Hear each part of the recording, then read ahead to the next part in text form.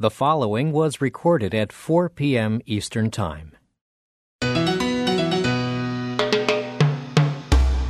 I'm Marco Werman. This is The World. One of the most feared scenarios in Syria's civil war is that dangerous Syrian weapons fall into the wrong hands. That's especially worrisome for neighboring Israel. And today there are reports that Israeli jets attacked a convoy that may have been carrying weapons from Syria to militants in Lebanon. The World's Matthew Bell is in Jerusalem following the story. Matthew, what are your sources saying about the supposed attack? Marco, nobody's saying anything on the record, but there are now several reports based on anonymous sources that are saying there was indeed an Israeli airstrike on a weapons convoy, as you mentioned, somewhere near the Syrian-Lebanese border. It's not exactly clear where it happened or precisely what the convoy might have been carrying. But this follows reports from yesterday that Israeli planes were flying over Lebanese airspace, and experts say that the details of the story as they've come out are entirely plausible. So still unconfirmed, but the basic narrative is that these weapons were being carried into Lebanon to who knows who. But what then is Israel's concern?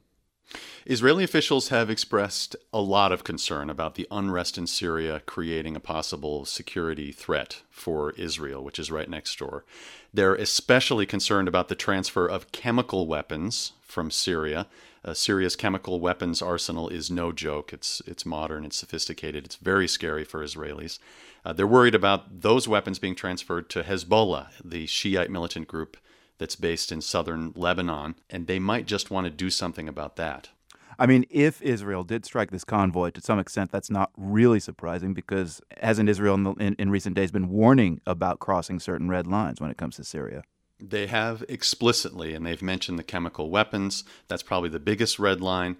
They say that they're worried about these weapons potentially falling into the hands of some of the Islamist radical groups that are also fighting in Syria to topple the government.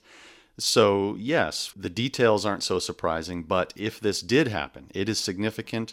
This would be the first time that Israel would have been directly involved in hostilities connected to the unrest that's gone on for almost 2 years now in Syria. And it's not just chemical weapons or weapons of mass destruction. Israel's also concerned about, basic light weapons like surface-to-air missiles, right?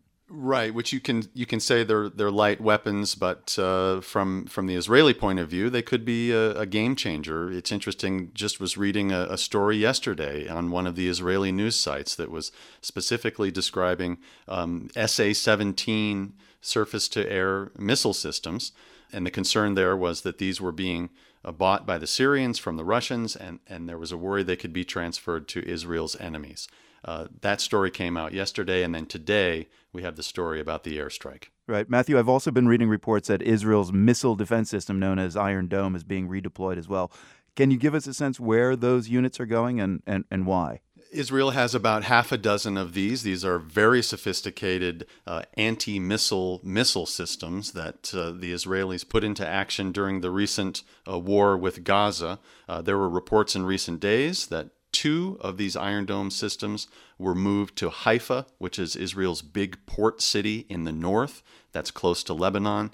That's another dot you can connect here in this story. We'll leave it there. The World's Matthew Bell in Jerusalem. Thanks a lot. You're welcome, Marco. By the way, Syrian state media say Israeli warplanes bombed not a convoy but a military research center near Damascus.